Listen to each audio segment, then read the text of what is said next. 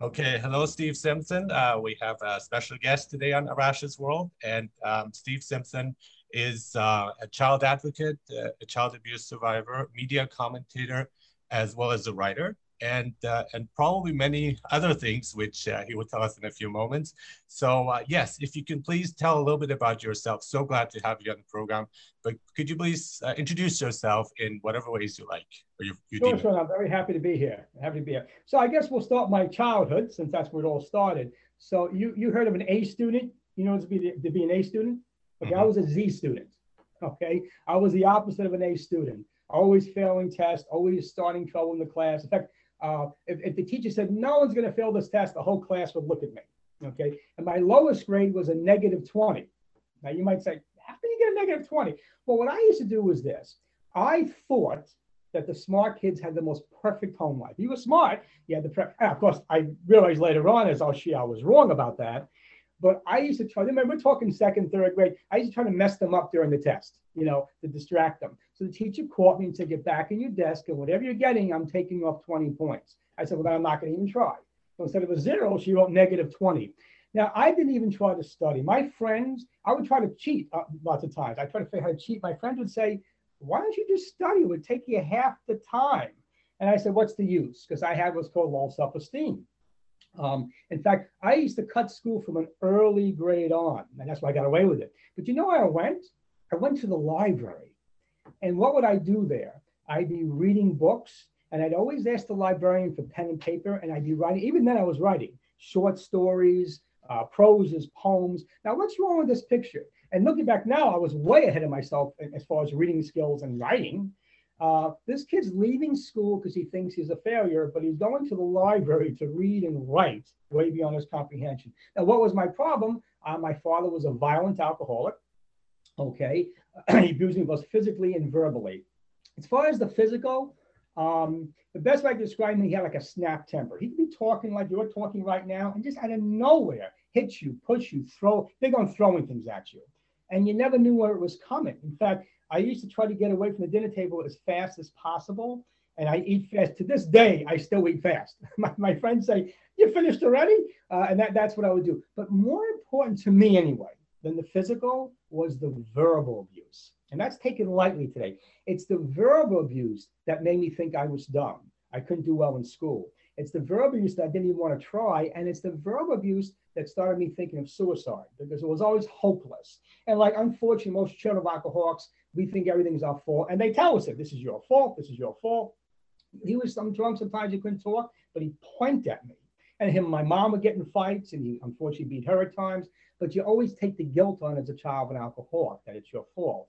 Well, from the time I was 11, I became suicidal. Now, I want to say that I always say this, and I write this in my books. I didn't want to die, I just didn't want to live. And you might say, well, it's the same exact thing. It's not the same thing. I had no idea it was like being dead. I was 11 years old, but I knew it was like being alive. And this is critical to hear. I didn't think it was ever going to get better. If I honestly thought and knew, which it did, was going to get better, I wouldn't have tried to commit suicide. But I thought I was never going to end, and 11 years was too much. So I became suicidal. By the time I was 12, I started running away a lot, back and forth as well.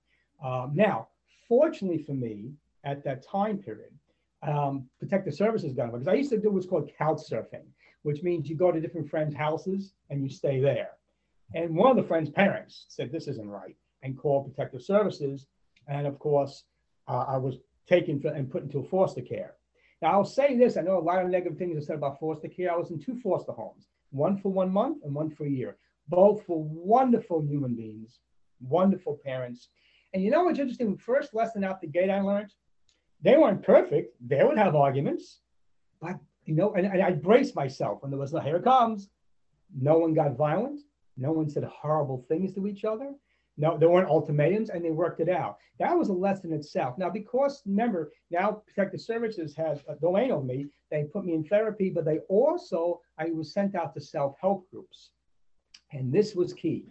I go into this group, and lo and behold, there's some smart kids there. And I actually said to one, what are you doing here?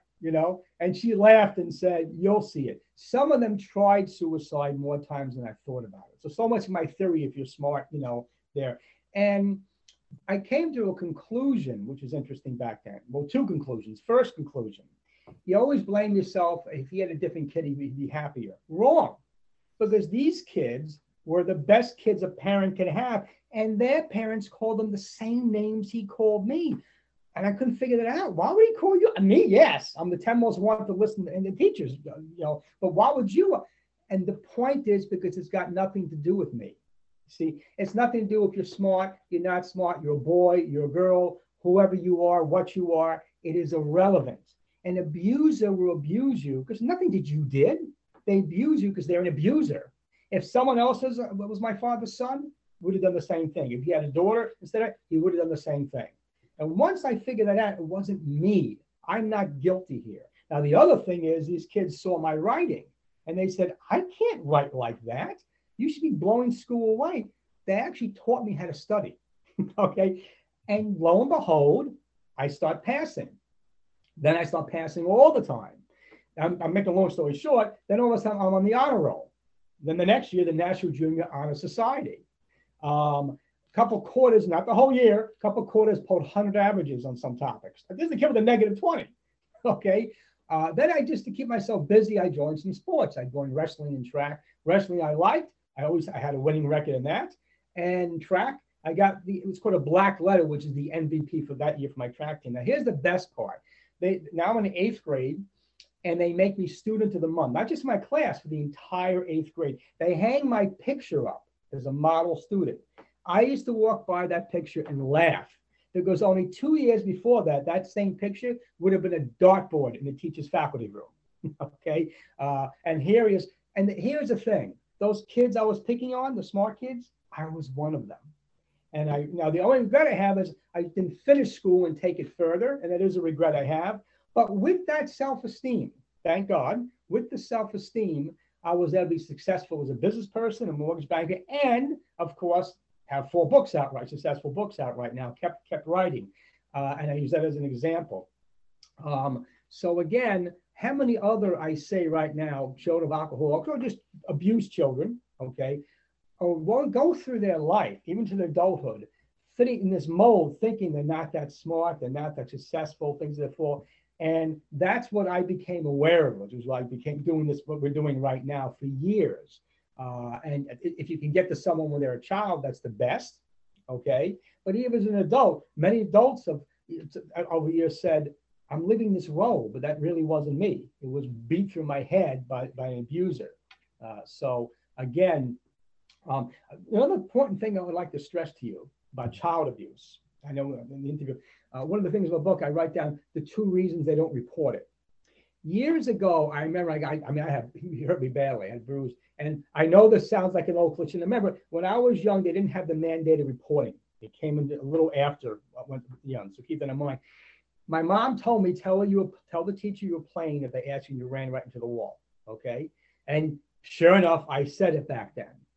And I remember to this day, that teacher looked at me with this weird look on her face and then let it go. Now, I thought back then, now as an adult, she probably looked and said, this kid's being abused. But man, there was no mandate back then.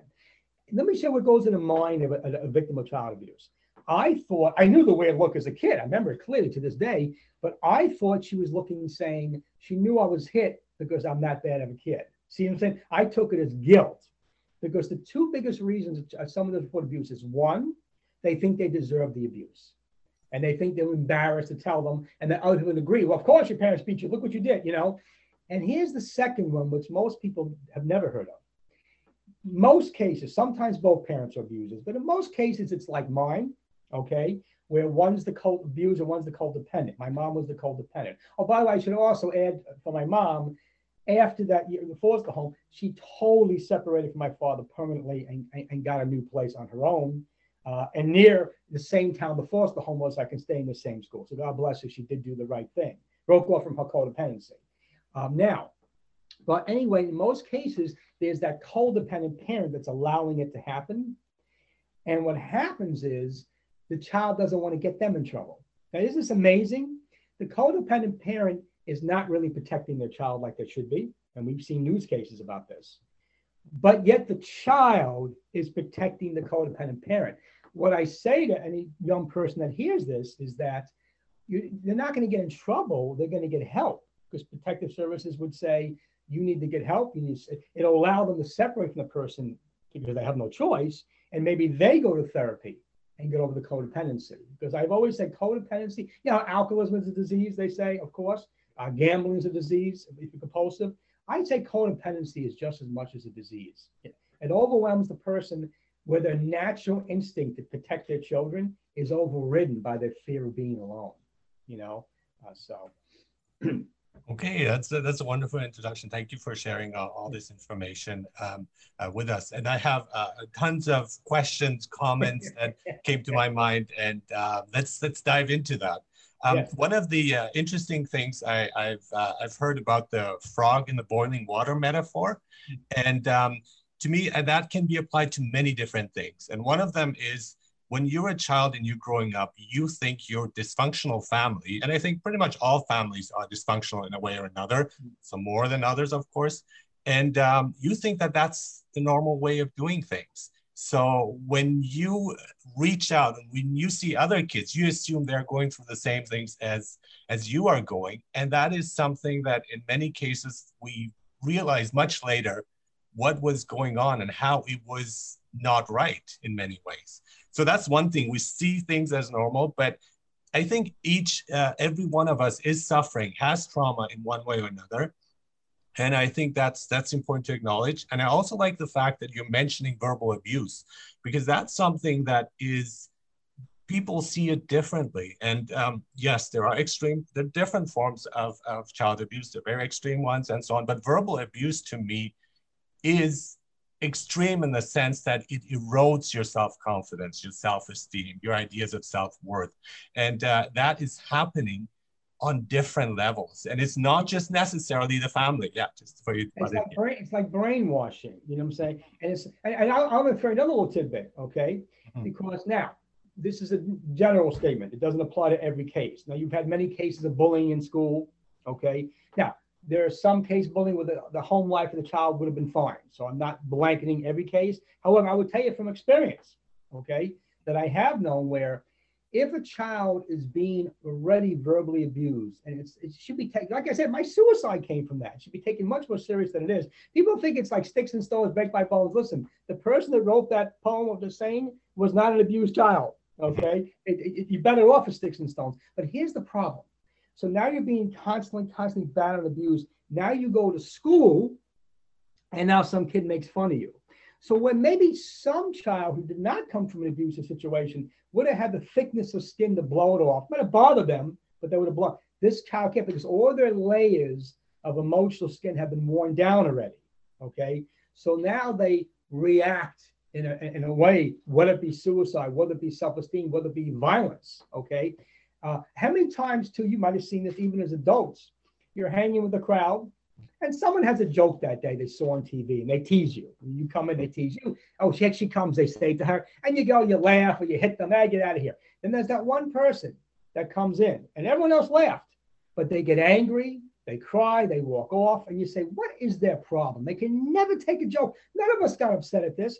What you may not realize is, it wasn't what you said, it was minor. They're being abused, whether it's by a parent, maybe that's their spouse, their significant other, they're being abused at home. So I stress to people, if you see someone react like that, don't get angry at them, back off, okay? You can ask them, is everything okay? They may not tell you, but start throwing them some compliments. Start, hey, how are you doing? Nice shirt there. They might tell you one day in the future, because you are nice to me and gave me compliments, that helped me through. You being shocked, what you might be doing for that person. Yeah, we internalize a lot of things, and that's what trauma does too. I think it just changed the structure of our brain. The brain circuits change, and so people, and I love the point you're making, because it's about the abusers. It's not about one who's being abused. And so we see the same with anger when people are snapping at someone, whether it's in social media, which happens a lot, whether in the streets and everything. I used to take that personally, and it used to affect me. But now I've realized, no, this is not a comment on me. Whatever they say is not a comment on me, it's a comment on them. And realizing that shift no, I'm not the problem. The problem is the other person who is angry, who is accusing me of things. And in many cases, and psychoanalysis opened up the view for me, it's a projection. It's their own anger that they're just projecting onto you. And that is such a feeling of relief when you notice that it's not me. And to a point where you say, you know what? If you're an important person in my life, yes, it matters what you think, but I don't know you. And in many cases, I don't care what you think because it has no value to me. And what you're saying is false based on what I know, for example. And you mentioned bullying, which is something that's happening. But I think something that we're not seeing enough is teachers who bully kids. And we had a case with my son. He had an abusive teacher, and she abused the whole class. But it's some sensitive people who are more attuned to that, and it hurts them more. Like, and what you said, and people react differently. Some people don't have the same sensitivity as others, which is perfectly fine. But this woman was verbally abusing him, was forcing him to do things, and so on. And it affected to a way his behavior, and he developed tics. He wasn't as happy anymore, and we saw some signs where we go, okay, something's wrong. But then there was also the guilt. Maybe I shouldn't say anything because maybe it reflects bad on me. Maybe it reflects bad on the teacher. Maybe bad on the school. And on his birthday, in his favorite restaurant where he's having a hamburger, he started crying and says, yes, this teacher is very mean to me and is always doing this. And so that's when I realized, but we saw it, like the pieces came together. And I think it's a huge responsibility of parents.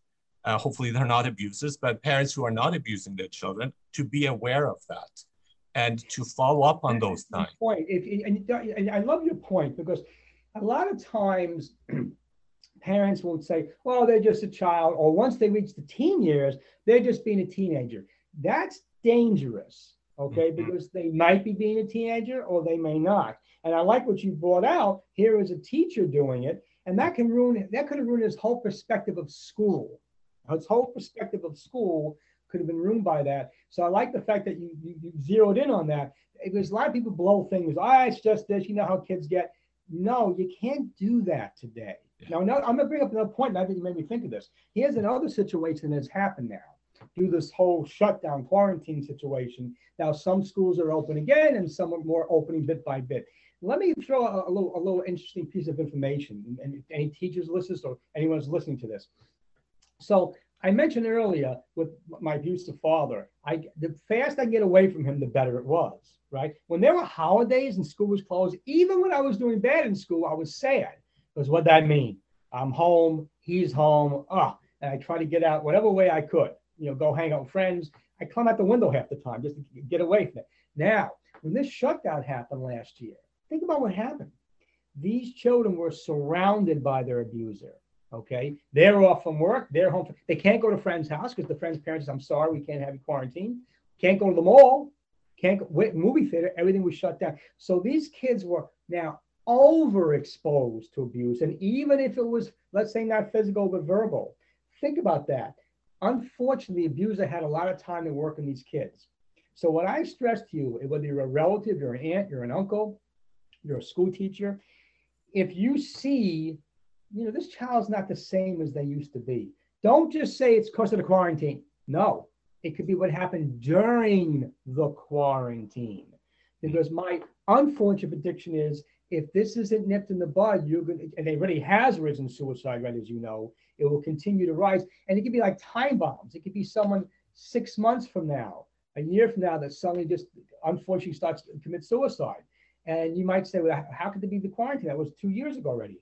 Because this is the built up, having all this verbal abuse ripping at them. And some kids were, here's the sad part, some kids were going to therapy, like in school or school sessions like I went to, self-help groups.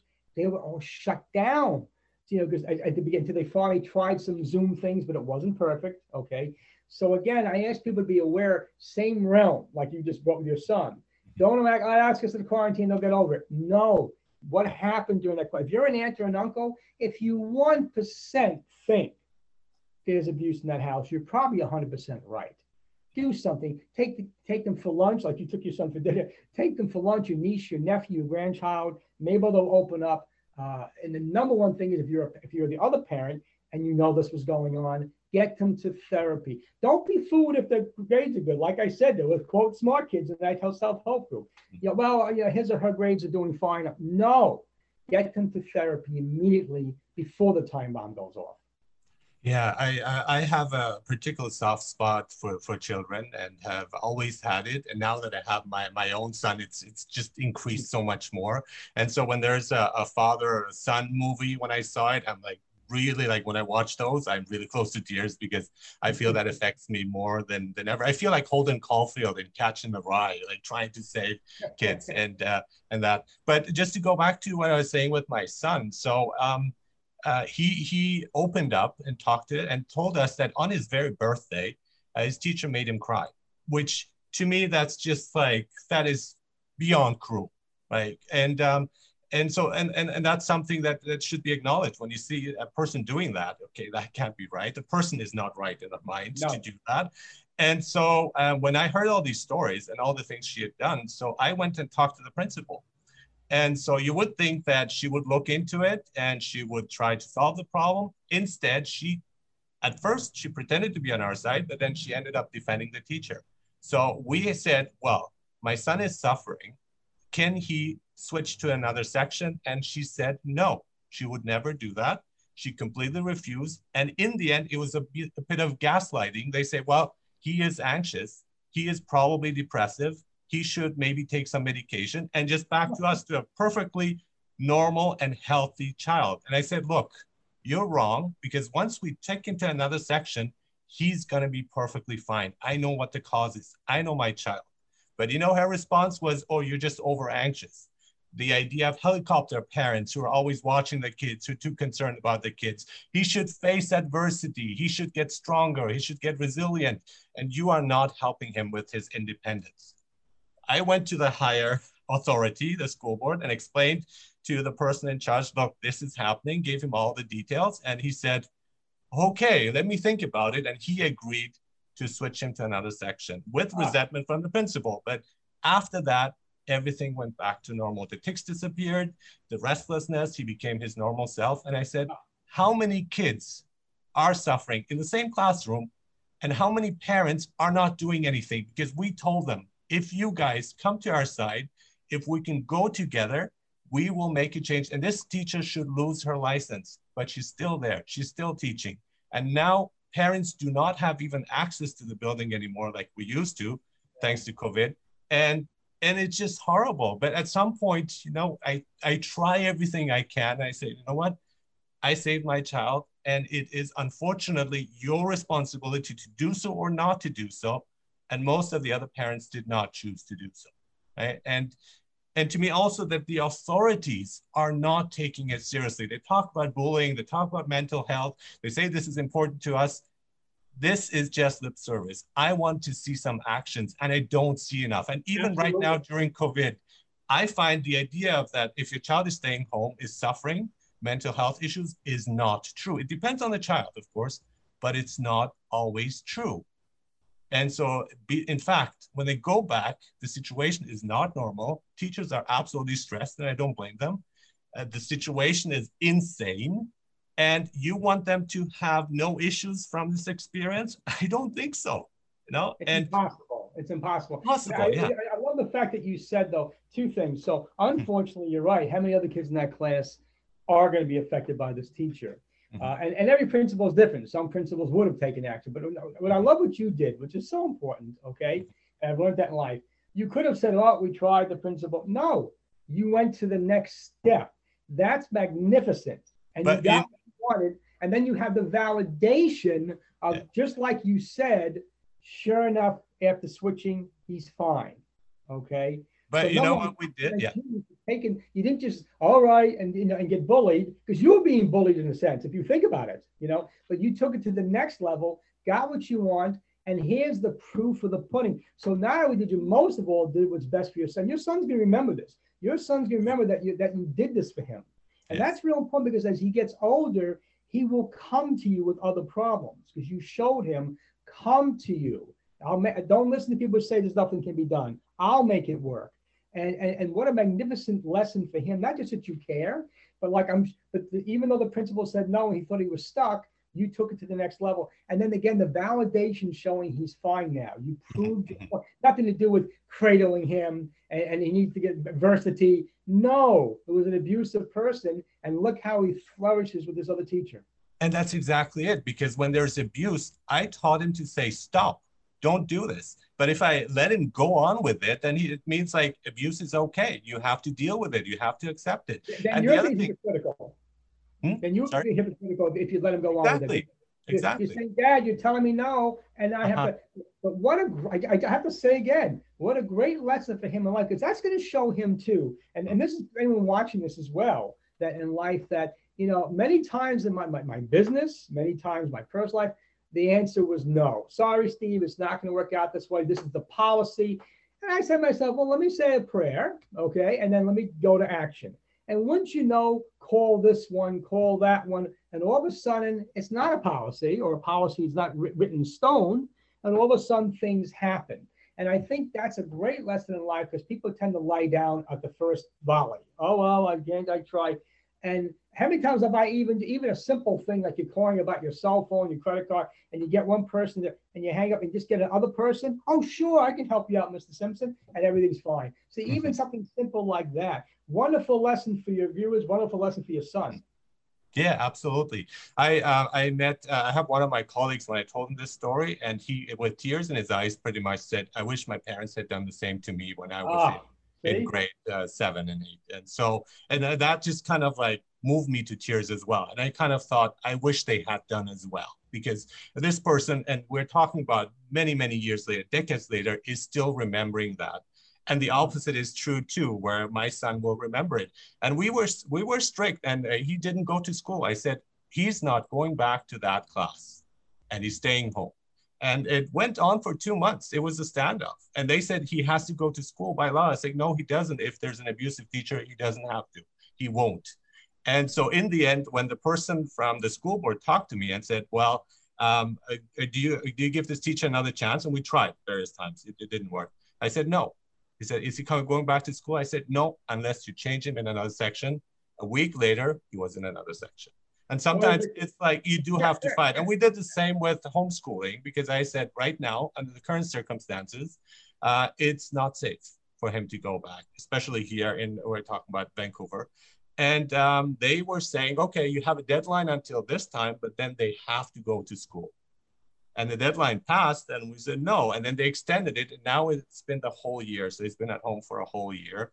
And yes, there are drawbacks, but there are also many benefits. And the good thing, however, is that he's thrived now more than he ever had in school. And in a sense, it's just like my experience with school was very positive. I grew up in Germany. It was very strict.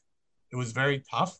But I never felt, there were some teachers who I would say abusive. Yes, they were, but it never was to a point where I lost interest in learning. And to this day, I am involved with education. So it's something that I was not traumatized and continued. I didn't have perhaps the self-worth, and I'm finally slowly trying to heal that and getting there and getting the confidence. But I've always enjoyed it. And even, it doesn't mean you can be strict as long as you're fair, you're reasonable, you are caring. Those two are not mutually exclusive. Exactly. Strict doesn't mean abusive. There's a big difference. Okay. Yes, strict, absolutely. With caring and your person kid, there's a big difference between that and abusive. One has nothing to do with the other. People make that mistake. My over disciplining, is that abuse? No. Disciplining, abuse have nothing. If you're disciplining your child, you're doing it for your child's benefit. Okay. I told you to do your homework. You did your homework, so no TV tonight. That's simple. Abuse. You're abusing because you're an abuser. They're two different realms and nothing to do with each other. Because people sometimes get in this discussion, sometimes and try to debate it. There really is no debate. So, yeah, and the funny thing is that the teacher supposedly was strict, the abusive teacher, and they moved him to a strict teacher who's known of being strict, but she was caring. And so the principal was warning me, this person is very strict. I said, I have no problems with strict. I have no problems with it. I have problems with abusive. So he's going to be fine.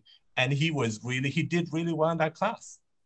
And that's what he needed to. In some cases, I think sometimes he considers me strict sometimes, especially when I'm dealing with my students. He says, Dad, you're very strict with the students. And if they're listening, they know I mean well. They actually know I mean well. And that's it. You can be both. You can be strict and reasonable and caring, all of these things combined. Let me tell you something. When I sense someone cares about me, mm-hmm. and then that's everything. See the difference? Okay, mm-hmm. Strict means nothing then. I get it. This is the way you are. But mm-hmm. when someone cares, if you don't sense the care, that's a problem. Mm-hmm. Okay, and that's a big problem as far as that. Now, we also, by the way, we touched on bullying before. I want to divert this a slight bit differently. Another mistake some parents will make. Let's say there's bullying. Let's say it's particular students they feel are doing it. Okay, they always go to the school administrator, which you want to do. Okay, mm-hmm. But I recommend also go to the school social worker or whoever the psychologist, use a social worker. And the reason why is this. If your child is having a problem with the bullying, the principal, the assistant principal, there's so much time on their hands to really check on your child. It's just a reality. The social worker has more time. That's their job. They might pull them aside. How's it going today? Not good. They did it to me again this morning in homeroom. Boom. You know what I'm saying? Like they got them. So this is a suggestion for parents. If it's students doing it, okay, even though you go on administration, hook up with the school social worker, because that's the person that has the time, okay, to continue to check on your child, you know. And that's what we did, and there was a great response from her. And exactly, yeah, and it was a great move. I mean, it was kind of an encouragement too. It's like, guys, you are right. Don't give up. And we wouldn't have anyway, but it just feels nice when people are supporting you and something that is, again, that you know it's right. It's the right path to take. But the problem with principals too is they're so tight with the school, and they are on the side often of the teachers, their staff, than the kids. That's been my experience, unfortunately, here. And it shouldn't be that way. It really it shouldn't be. I found its case. I dealt with different principals over the years. Mm-hmm. Okay.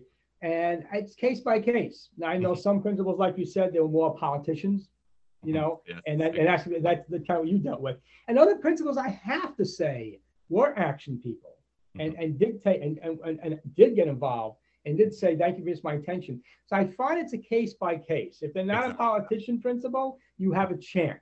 But then again, like you said, then the buck didn't stop there. You went to the school board. It's always a superintendent of schools too, but if not them, the school board was an excellent move, because those are made up of probably some parents right there. You know what I'm saying?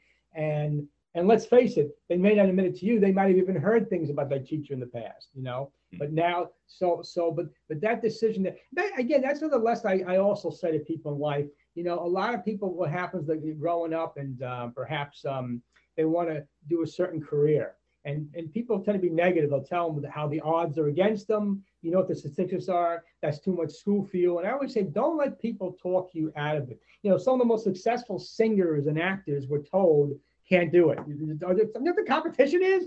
Even me in my writing, I got to tell you, over the years, before I had books in print finally, I was told by people who didn't want me to get hurt that maybe you should kind of give up. I want to see you getting hurt. You know, I was like, and it looked like, now really, you tell me to quit something that I enjoy. And let's not get into what my father said about it. That's another story. But thank God I didn't, because all of a sudden books and print, you're on TV, doing interviews and so on. So I stress to people out there, don't go for that speech. You're going to hear it about how the odds against you, you know, how much competition there is. You've tried for so long. Maybe you might want to try things differently. It's okay to listen to people's suggestions, but never stop trying. You know? And again, this is a reflection about themselves, about the other person. And often I find there's a level of envy in there too. And they say, well, you know what, I can't do it, so you can't either. And I've heard a lot of myself too. It's like there's a lot of limitation. That's like, no, that's too hard, or you won't get there, or a comparison. It's like, okay, well, you got a job at this university, but this university would have been better. And it's like, and all of this is like creating like feelings of guilt, feelings of self-worth. You say, okay, well, maybe I won't make it, and so on. And I realized that a lot of it is other people's fears that we tend to internalize and that have nothing to do with us in many cases. And just like getting to separate that, it's like, okay, that's your opinion again, but I have a strong belief that I am good at something. Now, the example that always comes to mind for me, and recently I've been watching programs about him, is Van Gogh, who was Parents told him not to follow it. He followed his passion. He ended up dying poor, which is very unfortunate, and probably committed suicide. He had mental health issues. And I'm thinking that all of this perhaps could have been avoided if he had had a supportive father who would not be so demanding on him. I know it's hard to realize that, but he was driven by it, and he was really good.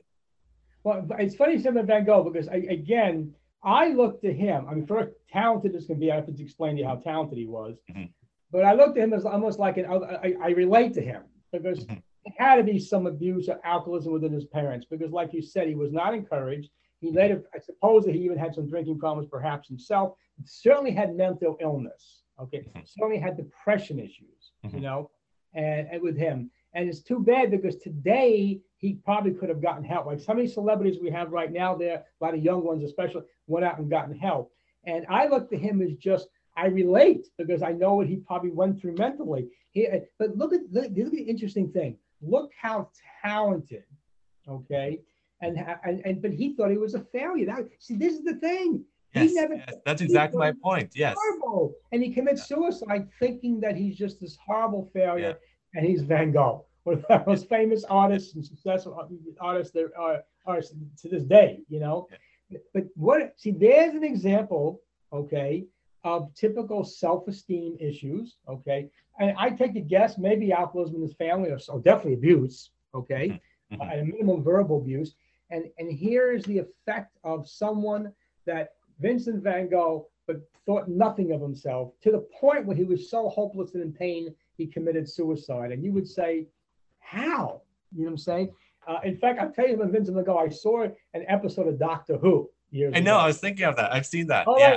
Right. That was significant. And to make it brief, they go back in the past, they see Vincent Van Gogh, and they show him what he becomes. So they figure he's not committed suicide. They go back to the future, and he still committed suicide. Why? Because here's the key. Even though they showed them the future, he never got help. So because he never got help, he fell back into his depression.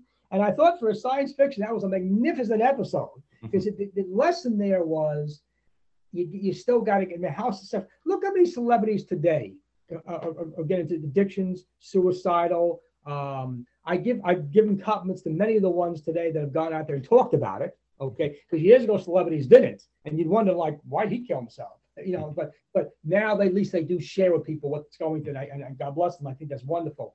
But look how successful they are monetarily. Not about success, yeah. And yet they'll openly admit how depressed. You know what I'm saying? And again, to be at the point of suicide. So the element is what? The help.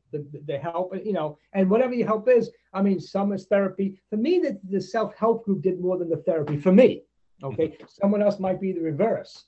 But I think it's so important. I always tell people, young people watching this too, if you are in school, grab a hold of the school social worker. I used to say this, and people would tell me, I know what they're going to say. Why bother? Now, they did say some things I thought they would say, but they said a lot of things I did not know they were going to say, and I learned from them, and it was just so important, you know. So again, that example is the help's there, and people can live healthy lives, especially where everything's blanketed mental illness. So there's different types of mental illness. Some people have really serious mental illness. That is another realm to itself. But in many cases, like myself, it's really self-esteem. It's really living through abuse. And it's not the same as, it's a different type of, you can say it's mental illness now because you're depressed, but it's more of a salvageable one, for lack of better terms, because you said it before too. I had to reprogram my thinking, rewire myself. And I had to realize this isn't Steve Simpson. This is the typical child and alcoholic that thinks this way. And it's not unique to me. Once I discover that's gone that fall, because I said, it's just me. What are you gonna do? It's not just me. It's nothing to do with me, you know? And exactly. I know many people and peers and so over the years where, I mean, if you judge them early years versus now, it's literally like two different people. And that self-esteem is so important because that allows you, but also another thing is relationships. How many people will say, oh, I have the worst luck in the world? It's got nothing to do with luck. Nothing to do with luck. Seeking out people, okay, that are abusive, or you are such an obvious target, okay, that they go right to you. Because abusers know who to go to. They figure it out. They could be 100 people, and one person could be there is like a codependent. They will sniff them out and go right to them. But here's the great thing. If you don't have to have this bad luck, if you do get help and rewire thinking and get yourself to realize this is not normal. Maybe you saw your dad treat your mom that way, but that's not normal behavior. That's not how a relationship works, not a real relationship. And you can all of a sudden change your luck, so to speak, and be healthy. And if you have children, this is very important too. You know, when you're single and you're codependent, that's bad enough. You're hurting yourself, but you're choosing to do that. When you have children, you're taking on that codependent ride with you. And that's not cool because, again, and you're going to relationship, and that happens. A lot of moms have different boyfriends, and each one is an abuser. So all these adults are verbally telling those children the same thing about the horrible things about themselves. Now, think about that. Eventually, the child concludes, I guess it's accurate because 3 different of my mom's significant others told me this. Unfortunately, the child doesn't realize is no. All those people were abusive personalities. Your mom, or first your dad. Sometimes it's the reverse as well, and the girlfriends are like that. So the interesting thing is, again, I appeal to codependents. Put the brakes on. Get help. You'll be happier. You know, because people think, oh, this is just the way my life is. No, it's because you're allowing these things. You're seeking. It's like you're comfortable with it. As crazy as that sounds. Okay. That frog in that boiling water, and you say, yeah, that's how it is, right? I can't jump out, but yes, you can, and you have to, you should, you must.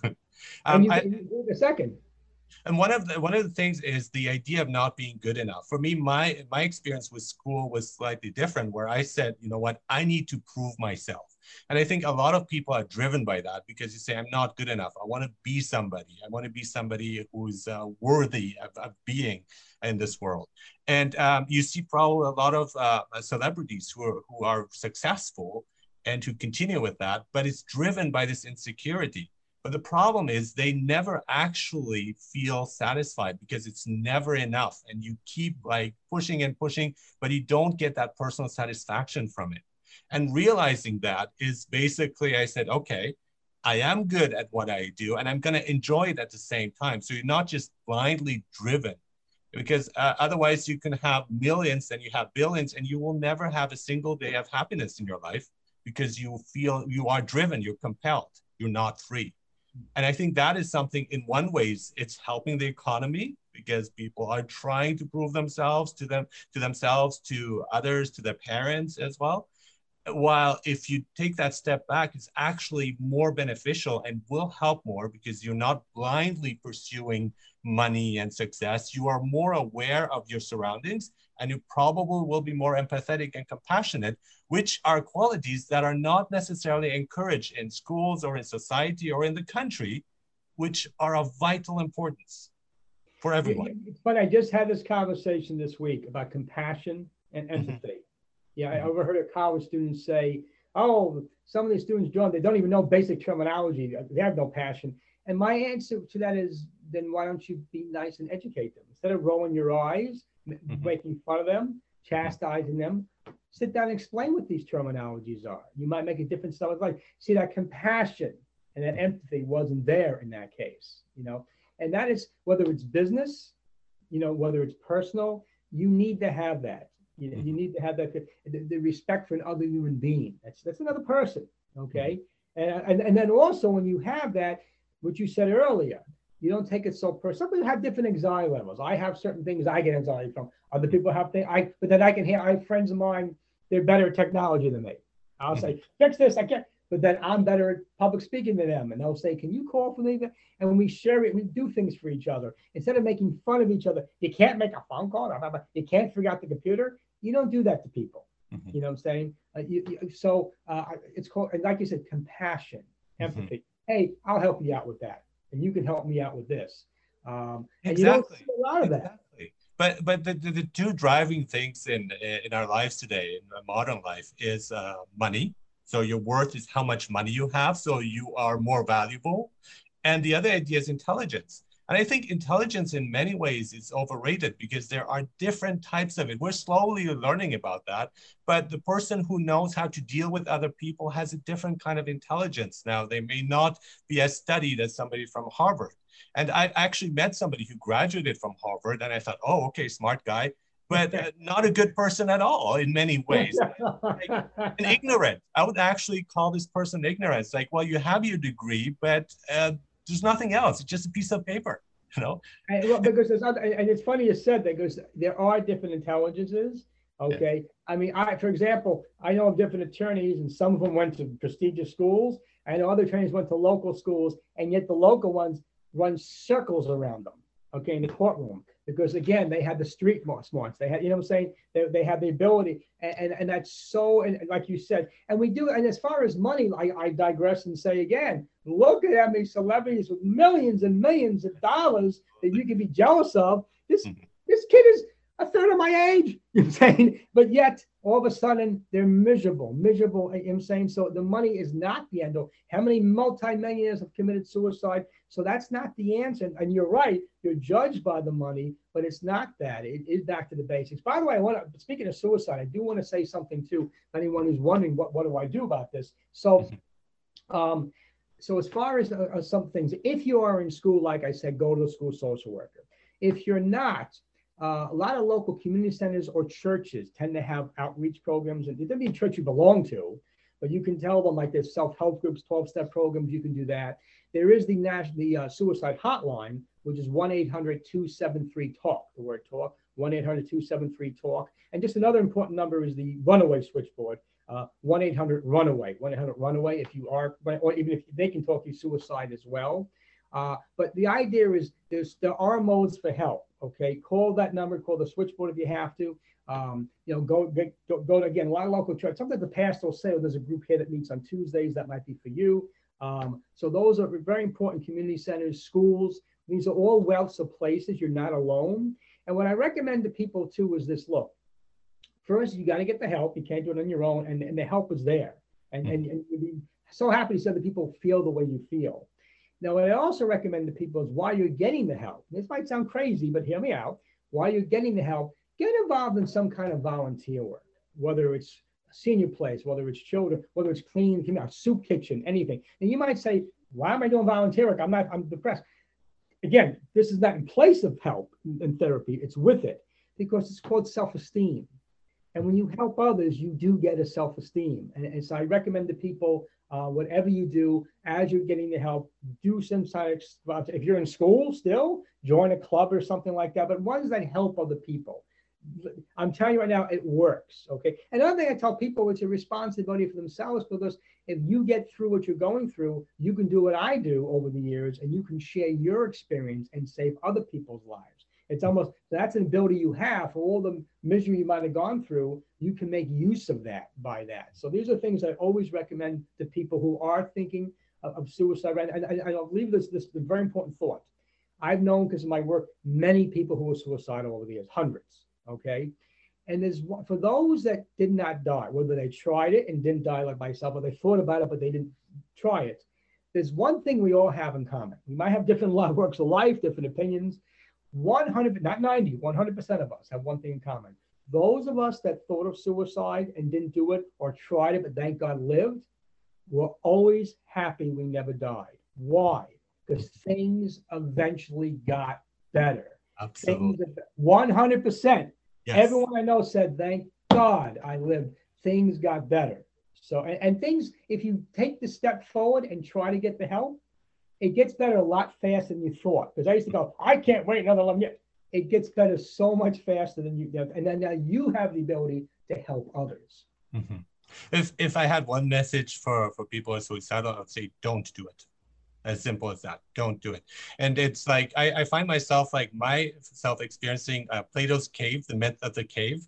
Again, another allegory, but this one is getting to me, because I always thought of it, okay, it's interesting. But now I'm realizing a lot of us are in this cave. We're seeing these shadows on the wall. We think we're bound, but we're actually not. And we can step out of the cave, and there's this beautiful world outside. We are not stuck in the cave. And in many cases, it's It's a choice we make. It might be a small choice. You can't change it overnight, but that small choice is like, I'm going to turn my head to the other side instead of like looking at this screen. I'm going to turn it to the side. Oh, wait, there is a light, and kind of walk slowly towards it. And like you said, count on others as well, because people in that case, they close off and they feel like there's nobody understands me. And that's not true. You will find people who go through the same thing. That's the other thing. You think nobody else is having these thoughts. Nobody else is feeling like this. And there are tons of other people. In every classroom, let me tell you something right now. They say a fifth, 1 out of every 5 kids is a child of an alcoholic out the gate. That's not counting, maybe you're not a child of an alcoholic, you're suicidal. So think about that. That's a fifth of the class, 30. So now how about the other ones that just have depression issues? So if I walk in a class of 30, at least 5 or 6 of those children are dealing with what we're talking about right now, thinking of suicide, living through abuse, verbal abuse, physical, both. So you're definitely not alone, because I used to think when you think you're alone, that's a very dark place. It's an embarrassing place to be. And you're not alone at all. And again, that statistic, by the way, has been around for years. 1 out of 5, it has not changed since I was a teenager. It's a pretty consistent statistic. 1 out of 5 kids is a child of an alcoholic or drug abuser. And out of them, how many are suicidal? But then how many are not that category, but are depressed? That's even more kids. So again, you walk into a class, there isn't a classroom there is today. I don't care what kind of neighborhood it is, middle school, college, high school, grammar, whatever it is, okay? There isn't a classroom today that doesn't add. In every single classroom, there are children going through what I discussed right then and there, okay? Or in the older schools, went through it, okay? And that's so important to remember. You're definitely not alone. You're far from alone. And many of us are successful in life. We're happy, okay? It can be done. Problems happen because that's part of life, but they don't devastate us, okay? Exactly. You know, and in many cases, it's like small problems that we just make mountains out of it, and it's actually no big deal. And even when I was younger, I was more romantic, and you have these ideas like she's rejecting me, it's the end of the world. And if I had a way of going back and tell that guy, you know what, just relax, everything's gonna be fine, you know. And I'd like to do that to the younger people too. It's like, you know what, it's gonna get better. It's going to get better. And right now we're experiencing this like extremely stressful moment, this extreme worldwide. But the benefit of this is we're all suffering. This is the first time maybe in 100 years or during World War II as well, where pretty much everybody is suffering. And I see that as a good thing, because the lessons that I've learned from suffering outweigh any other lessons that I could have learned in any other way. Because what it does is also it creates it creates compassion, that empathy. It's like, I know what you're going through. I understand. And this is why we have movements now that are gaining force and momentum because of that, because we now realize what the other person is feeling and thinking in many ways. There's some who still don't acknowledge it. That's a different issue. But a lot of us are connecting with the suffering that is around us. And I think that's a great thing. And I think like without suffering, I wouldn't be where I am. And it's helped me tremendously. And like you say, I've grown not only like in terms of others, but in myself. And I think that's been the greatest lesson, that the abuse that I have experienced in different forms and different ways has really helped me, put me forward, make me more successful. And successful not in the sense of happiness or money, but successful in being the person my authentic self, of finding my authentic self that was buried before. And I feel that it's coming through because of those traumatic experiences. I'm thankful, like you said, I've been able to help so many individuals, most young ones, because of my abuse I went through. Now, by the way, if I went back in time and told my young self, you'll be happy you went through this, I would hit myself right now. I would say, what, am I an idiot when I'm older? But the thing is, but because I have the experience to help others, and I wouldn't trade, now I would not trade my childhood and anything else, because it's enabled me to help so many others over the years, you know, and make them realize again, they're not alone, they're not the only, and that they can be happy. They can, yes, they can. You know what I'm saying? This dark cloud that you think is never going to leave you can be gone like that, okay? And again, it's conditioning. You get beat through your head by an abuser, told something over and over again. Yes, of course you think that. We've all had friends, and I did the same thing myself. How many times have you said, never recognize your accomplishments? Oh, big deal, but I also failed in that. See, if the reflex, typical kid child was abused or child with alcohol, if your reflex to a compliment, instead of saying thank you, is, yeah, but I didn't do this, that's when you know that's a self-esteem problem. That's not supposed to be a reflex. You're supposed to say, oh, thanks. Yeah, I'm really happy that worked out. I'm happy. I'm proud of myself. I did that. That's supposed to be the reflex. For me, it was, I just got lucky. And it's like, well, you say, well, you must be a very lucky person, but it's not deflecting that. I say, you know what? Accepting my accomplishments, but also accepting my own flaws. And that's the thing. That's the thing where many people also don't take responsibility for their actions. Now, personally, and people I follow, my view on addiction and alcoholism and all of that is that it's neither a disease nor a choice, but it's somewhere in between. And there's like moments of control where you can regain control, where you can slowly liberate yourself from it, that exist in our consciousness. And we have to pounce upon them, and we have to follow them. It's that turning the head to the other side and seeing, okay, there's a way out, and I better follow this way out instead of getting stuck. Because the problem is, if you say it's a disease, well, I can't help it because that's a disease.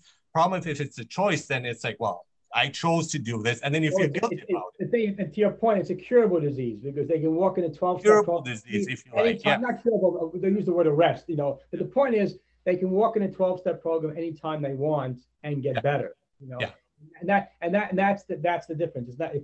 Again, you don't have to go through this the rest of your life. I remember seeing a TV show, I mentioned who, one celebrity had a relapse. You know what I'm saying? They unfortunately drugs, and then they're okay now. We pray that anyway. My point is, one particular therapist kept saying, "Oh, this is common. We prepare them for relapse." I'm thinking, you prepare them for that? Wait a minute, no. I said, don't put that thought in your head. I know many people who are 40, 50, 60 years sober. Okay. So again, you don't program someone that, oh, well, I'm probably going to fail. No, that's wrong. That's completely false. If you do, yes, you get back up and move on one day at a time. Today you're sober again. I get that part. But don't start off with a predestination that I'm probably going to fail, because then you're probably going to fail. And the pledge is just wonderful for AA, and you can apply it to any parts of life to be able to change what I can and what I can't, and then know the difference between the two. There's certain things in the world that I cannot change, and I accept that. I mean, this is how it's going to be. But there's my part that I can, both myself and for others. And I think that's important to know. And just for addiction, I mean, we're often limited to drugs and alcohol, but there's so many other addictions that are out there. I myself with food. And it's when I realized that food was basically filling up a void that I had, my own void of lack of self-worth, if you like. And it does work for a while, but then it causes like all these health problems, and it doesn't solve the issue. And once you find control, and I've tried intermittent fasting, where I am in control of not being driven by those cravings, not be driven by food, and I don't choose it as a way of escape. And that's what we do. I mean, we get addicted to everything, and anything can get that. Anything can be unfortunate. And again, even relationship, harmful relationships. I've said before, I feel codependency is an addiction too. You're addicted to a way of life. You're addicted. You're so stuck in that mold. Okay. And it's, and listen, many people who do get help will admit they knew on each relationship at the beginning this was bad, but they still went through with it. They knew at the beginning, okay? Just like someone who's going to walk into a bar and drink, and he knows he or she is not supposed to do that, okay? Same thing. But the nice thing is, though, it's liberating when you can, again, get help, change that thought process, realize this is not who you really are, okay? That to me is liberating, because now I know a lot of people I know who have come to the side would never accept abuse now, never. Say they broke that mold. And again, you talk about children again. Your children are watching what you do, okay? So if you're in codependent mode, not only are you allowing them to be abused, but their relationships are all going to be probably horrible because you're their model. What a lesson to a child when you can show them I changed. Mhm. Okay. But I but wasn't destined for this. I find two things that don't work is when you kind of hit yourself over the head with it and feel guilty, or you say, I should be doing this or I shouldn't be doing this. And it's like, I think there's a realization where you say, okay, this is a moment I feel that this is not right, and I'm choosing not to follow this path. It has to be the will of the person. And that's why certain people cannot be helped until they realize that they want to change, right? If you're fine with your smoking and you say, I'm going to continue with it, I do not want to change, okay, that's your choice, but you can get out of it. But it all depends on that person, on the individual. We cannot force change people. And this is frustrating, but it goes back to the changing things that you can and changing things that you can't. And so you cannot change people who are abusive in many ways. You cannot until they come to that realization, but you can try to help them. You can try your best to guide them, but they have to change for themselves in many ways. Oh yeah, yeah, and you can't be the rescuer, and that's what it's No, called. and you shouldn't be because that is more, that is something else completely. Yeah. And some of them enter relationships that way. They're the rescue in the relationship. They date people, they need all sorts of help. They're going to cure them. Listen, Yeah. you're not supposed to be the psychologist. You're their boyfriend or their girlfriend. Okay, there's a difference. Don't become someone's psychologist. You can be a nice influence on somebody. Don't get me wrong. But that wanting to know, I'm gonna heal them. I'm gonna cure them. No, you're not. You're gonna end up in a very bad situation and Yes. probably get abused. Especially in relationships. Yeah, definitely. That is the wrong way to do it. It's also like also accepting yourself, accepting the other, and knowing the boundaries of setting boundaries. Even if you're close to somebody, you do not have to agree on everything. You do not have to have the same interests. And there's like it causes like tension in relationships that I've seen where people say, well, this person likes that, I like that. It's like it's fine. It's okay. You guys be fine with whatever you like as long as it's if you don't have anything in common, that's obviously not a good sign. But give the other person space. Give your child space when they're growing. Give them room to grow. Don't make them into a copy of yourself. You're like, I'm a failed artist, so he's gonna be an artist now. No, Right. it doesn't work that way. Or you're into sports, so he's going to be into sports, and that's wrong because Mhm. that puts so much anxiety on a child. Okay, now I think the healthier thing to do is listen. I want you to do something, Mhm. club, sport, this, that. I don't care what it is. You pick it, but don't pick it for them just because you did Mhm. it. Mhm. Okay, because Mhm. what they're gonna do. They're gonna people please you, be involved in it, Mhm. hate going to it. Okay, uh, as opposed to something else they might have enjoyed. So I know a Mhm. lot of help. To me, the healthy stance is I want you to be involved somehow in school, but you pick it. It could be a sport, it could be a club, it could be whatever, a society, that does maybe again volunteer work. And now they're getting involved, they're doing something, but it Mhm. doesn't have to, like you said, don't make them a copy of yourself Mhm. because again, they might smile and oh, that's for the please. Oh, mom, look, you're so happy when I do this. And inside, they just dread it. They dread going to it. Who would want to do that to them? So Mhm. give them the choice. Give them the choice, exactly. And I started giving my son choices when he was young. He was a toddler, and it's like, okay, do you want this or this? Do you prefer this or that? In many cases, and in he's impressive in terms of critical thinking, but sometimes he outperforms me in ways, and I think, okay, now I've created a monster. He can think for himself, you know. But I think that's lacking too. And in education today, even at university level, there is not enough critical thinking. They don't really teach people to think for themselves. It's really also the teacher, the instructor telling like, this is what I want you to answer. There's a right or wrong answer for this. And my subjects of interest were always humanities, where I love the fact that there's no right or wrong answer. I love the fact that you can debate things and we can talk things in philosophy and everything, because that's how life is. When you go out, it's not like clear as black and white or anything. We are living in that gray area where it's like everything is in color, and we just have to. It's like you're used to a black and white TV, and then you step out, and it's like, oh no, this is not what the world looks like. And I Well, don't think it's funny too the because, skills like are. again, like you said, to have debates with your child, again, discussions, and have them know they don't have to agree with you because you want to hear their opinion. Now, listen, it might be a very serious thing, and they might eventually hear you. But if you shut them down and say, "No, I'm telling you that's stupid," no, Now first you'll never make your point because you just shut them down mentally. Let them have their opinion. Those are the best discussions you can have. Okay. First off, they might come around to you a year or so later and say, I see what you're saying. Or vice versa. You might say to them one day, you know what? I kind of see your point. You know, and some in things their own time in many ways. Dry. Some things are somewhere in the middle. But those are great discussions. Yeah, yeah. And I think like, and parents say, okay, because I say so, because I know better and so on, but it's not the case. And even as a teacher, as an instructor myself, I learn stuff from my students as well. It's like a two-way relationship. It's dynamic. Even an analyst with their client, I mean, that's the same thing. I mean, both get healed in that process. And it's not just coming down, it's not top-down processing or anything like that. It's mutually working together. And I think I don't like how many people see parenthood of like, I'm the parent and you're the child. There is that distinction, of course, but there's also another part where it's like, let's work together. Let's play with each other. Let's discuss things together. Let's be a unit.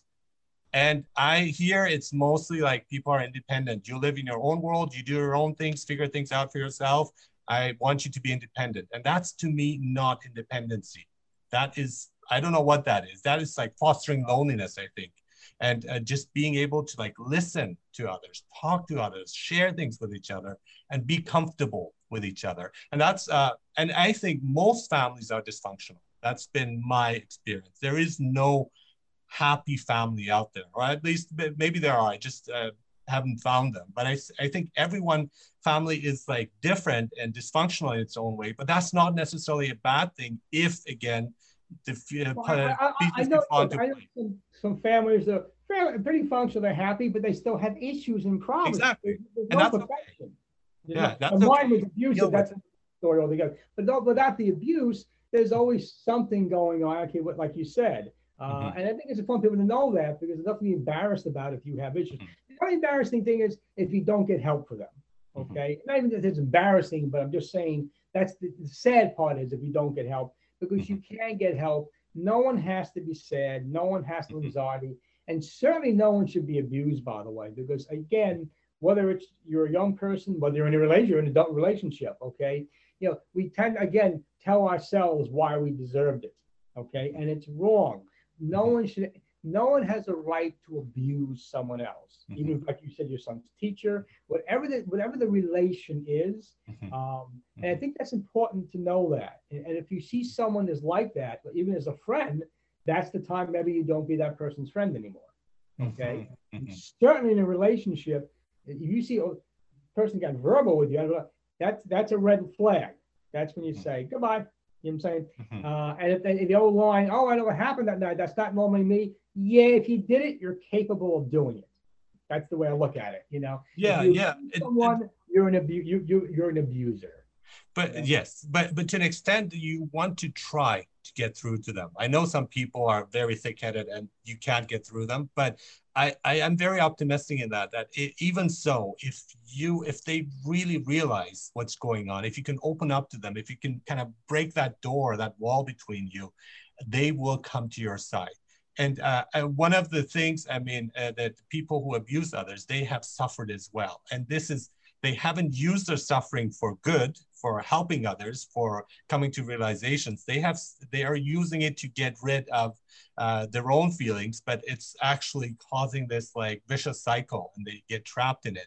And I think it's important to not blame others for what's happening also, but trying to understand them as much as that's possible, and try to help them as much as that's possible. Now, in your case, I think this is like, to me, that seems like a horrible situation because you as a child did not have stability, and you like things you don't probably trust anymore because any moment you say that could happen, the person could snap, and it's like you wouldn't feel safe and you feel threatened by that. And I think that is something like, and many of us go through that in similar ways where we have to find out, okay, we need to try to heal from all of this so that we make sure that it doesn't pass on. So we don't do the same thing to our children. We don't do it to our friends. Very important. That's why Yeah, that's why when parents will say, it's interesting. I've actually had this conversation where, well, they have two children, and they did the right thing. They caught up. They got separated, divorced, whatever it was from the abuser. Hmm. Okay.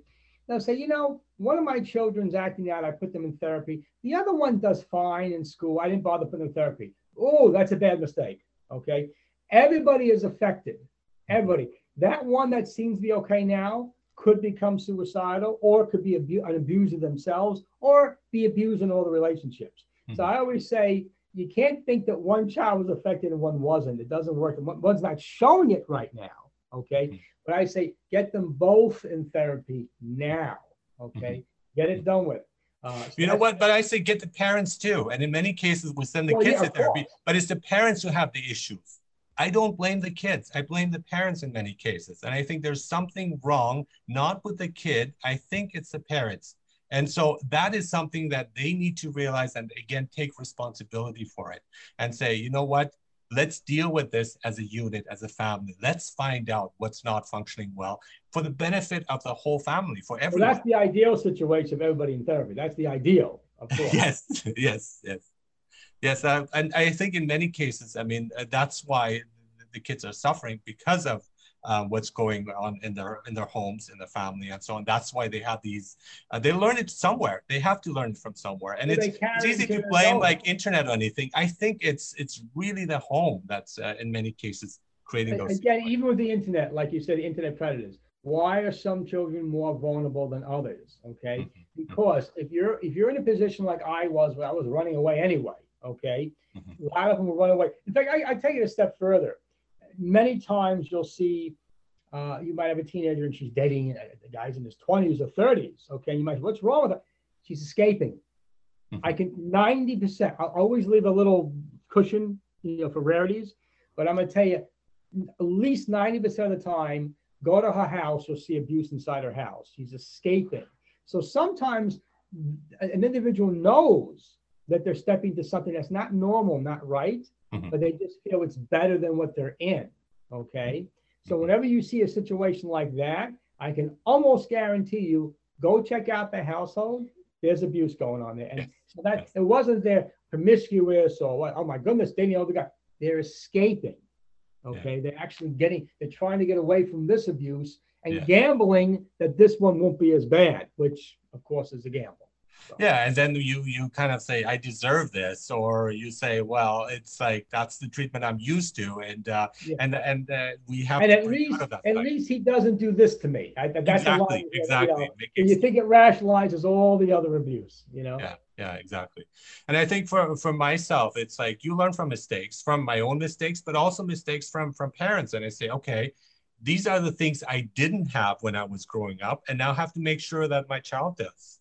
And you have to compensate in a way you're compensating for it, because I know what that feels like.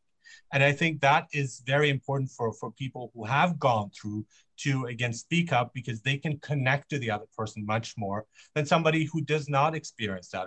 Or what I find pretty funny is when people who don't have any kids are giving me advice, parental advice. And I just look at that. It's like, well, how would you know, and why should I follow you? Based on what? I mean, also reading a book, you might read a lot of books and say, okay, I know the theory behind it. Yes, but when you're going through it, that is completely different in many ways. And the books won't help as much. They might guide you a bit, but it's a different experience. Nothing beats practical experience in anything. Exactly. In anything for that matter. Yeah. And the other thing about parents who have more than one kid, and you mentioned the two kids, and the problem is, do not compare them. And I find that I have two brothers, and it's that kind of comparison where like, well, so this person is like this, you're like that, and so on. And it's a tendency, it's a human tendency, but it's really important to make sure that people are valued for who they are on their own terms and not being played off each other. If your child happened to have a self-esteem problem, you didn't realize it, okay? Yeah. And you do that comparison, you just made it a lot worse on them. Okay, because their self-worth decreases even more. Mm-hmm. They feel I guess I'm sub-level because I'm not them. Yeah, exactly. Yeah. Yeah, so what do you think people should do more? And you mentioned that people notice that there's something wrong, but they choose not to get involved in these things. And that could be outside people, anywhere from like people in the Yeah, well, street, I neighbors. always laugh. If Yeah. someone on the neighborhood puts the garbage out on the wrong night or parks in the wrong spot, they're calling 911. Okay. However, they suspect child abuse. Oh, I can't get involved in that. Hmm. What's wrong with Hmm. this picture here? Okay. So, what I suggest is it is a responsibility for all adults to report it. And again, most families, I got to tell you something, most families know something's going on, the aunts, the uncles, the grandparents. And it is a responsibility to at least get the child talk or see what's going on, try to intervene. Or if anything, and not everybody has this ability, I get that. But for those that do, maybe have them live with you for a little while. Make an excuse. Don't say because you're abusing them because you're going to have a big fight on your hands. Okay.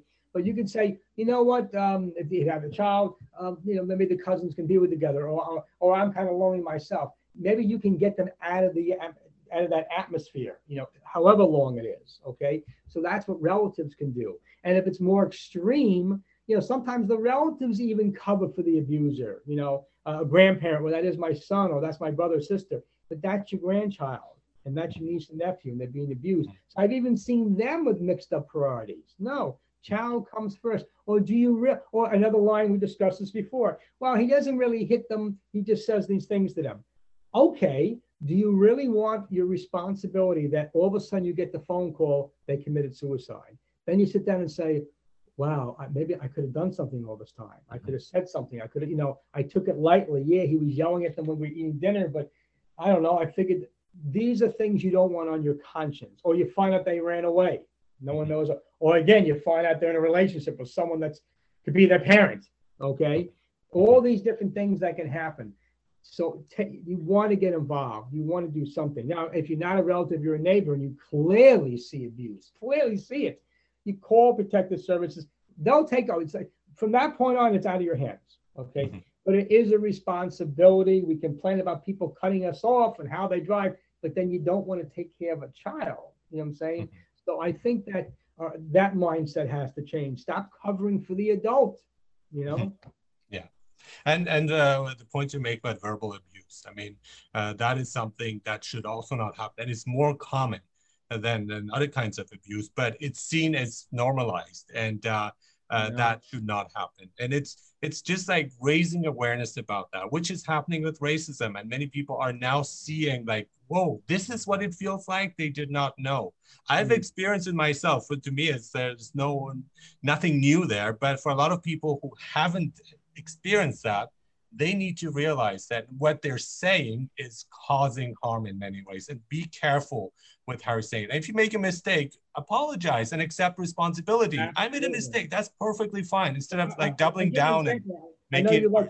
You mentioned some sayings before, so I'll fill my own in. Sarcasm, the definition of sarcasm is to tear the flesh with the tongue. I cannot stand sarcasm. Yeah. So think about that, Yeah. So again, I stress, okay, you don't know what that person has been through or going through. Okay. Mm-hmm. You might meet their significant other and they seem like the nicest person in the world, but they need an Academy Award because in the home they're horrible, they're a monster. So the point is, so now you're acting sarcastic and you know what you're actually doing then? You're connecting yourself to that person's abuse, to that abuser, even though you don't mean to. So again, empathy, compassion, as you said, and if you see someone is like that, even adults, even relationships, they may not listen to you, but say it to them. You deserve better than this. There is help. You want to talk. You might plant the seed. You know what I'm saying? And say, like you say, in a compassionate way, not aggressively, because then you're not helping and the person shuts off. But it's like, okay, you don't judge about this. Don't judge. Yes, that's exactly it. That's exactly it. Thank you so much for talking to me. I know we could go on much longer, but at some point, unfortunately, that does have to end. And April is a child abuse prevention month, so that is very important. This is a discussion.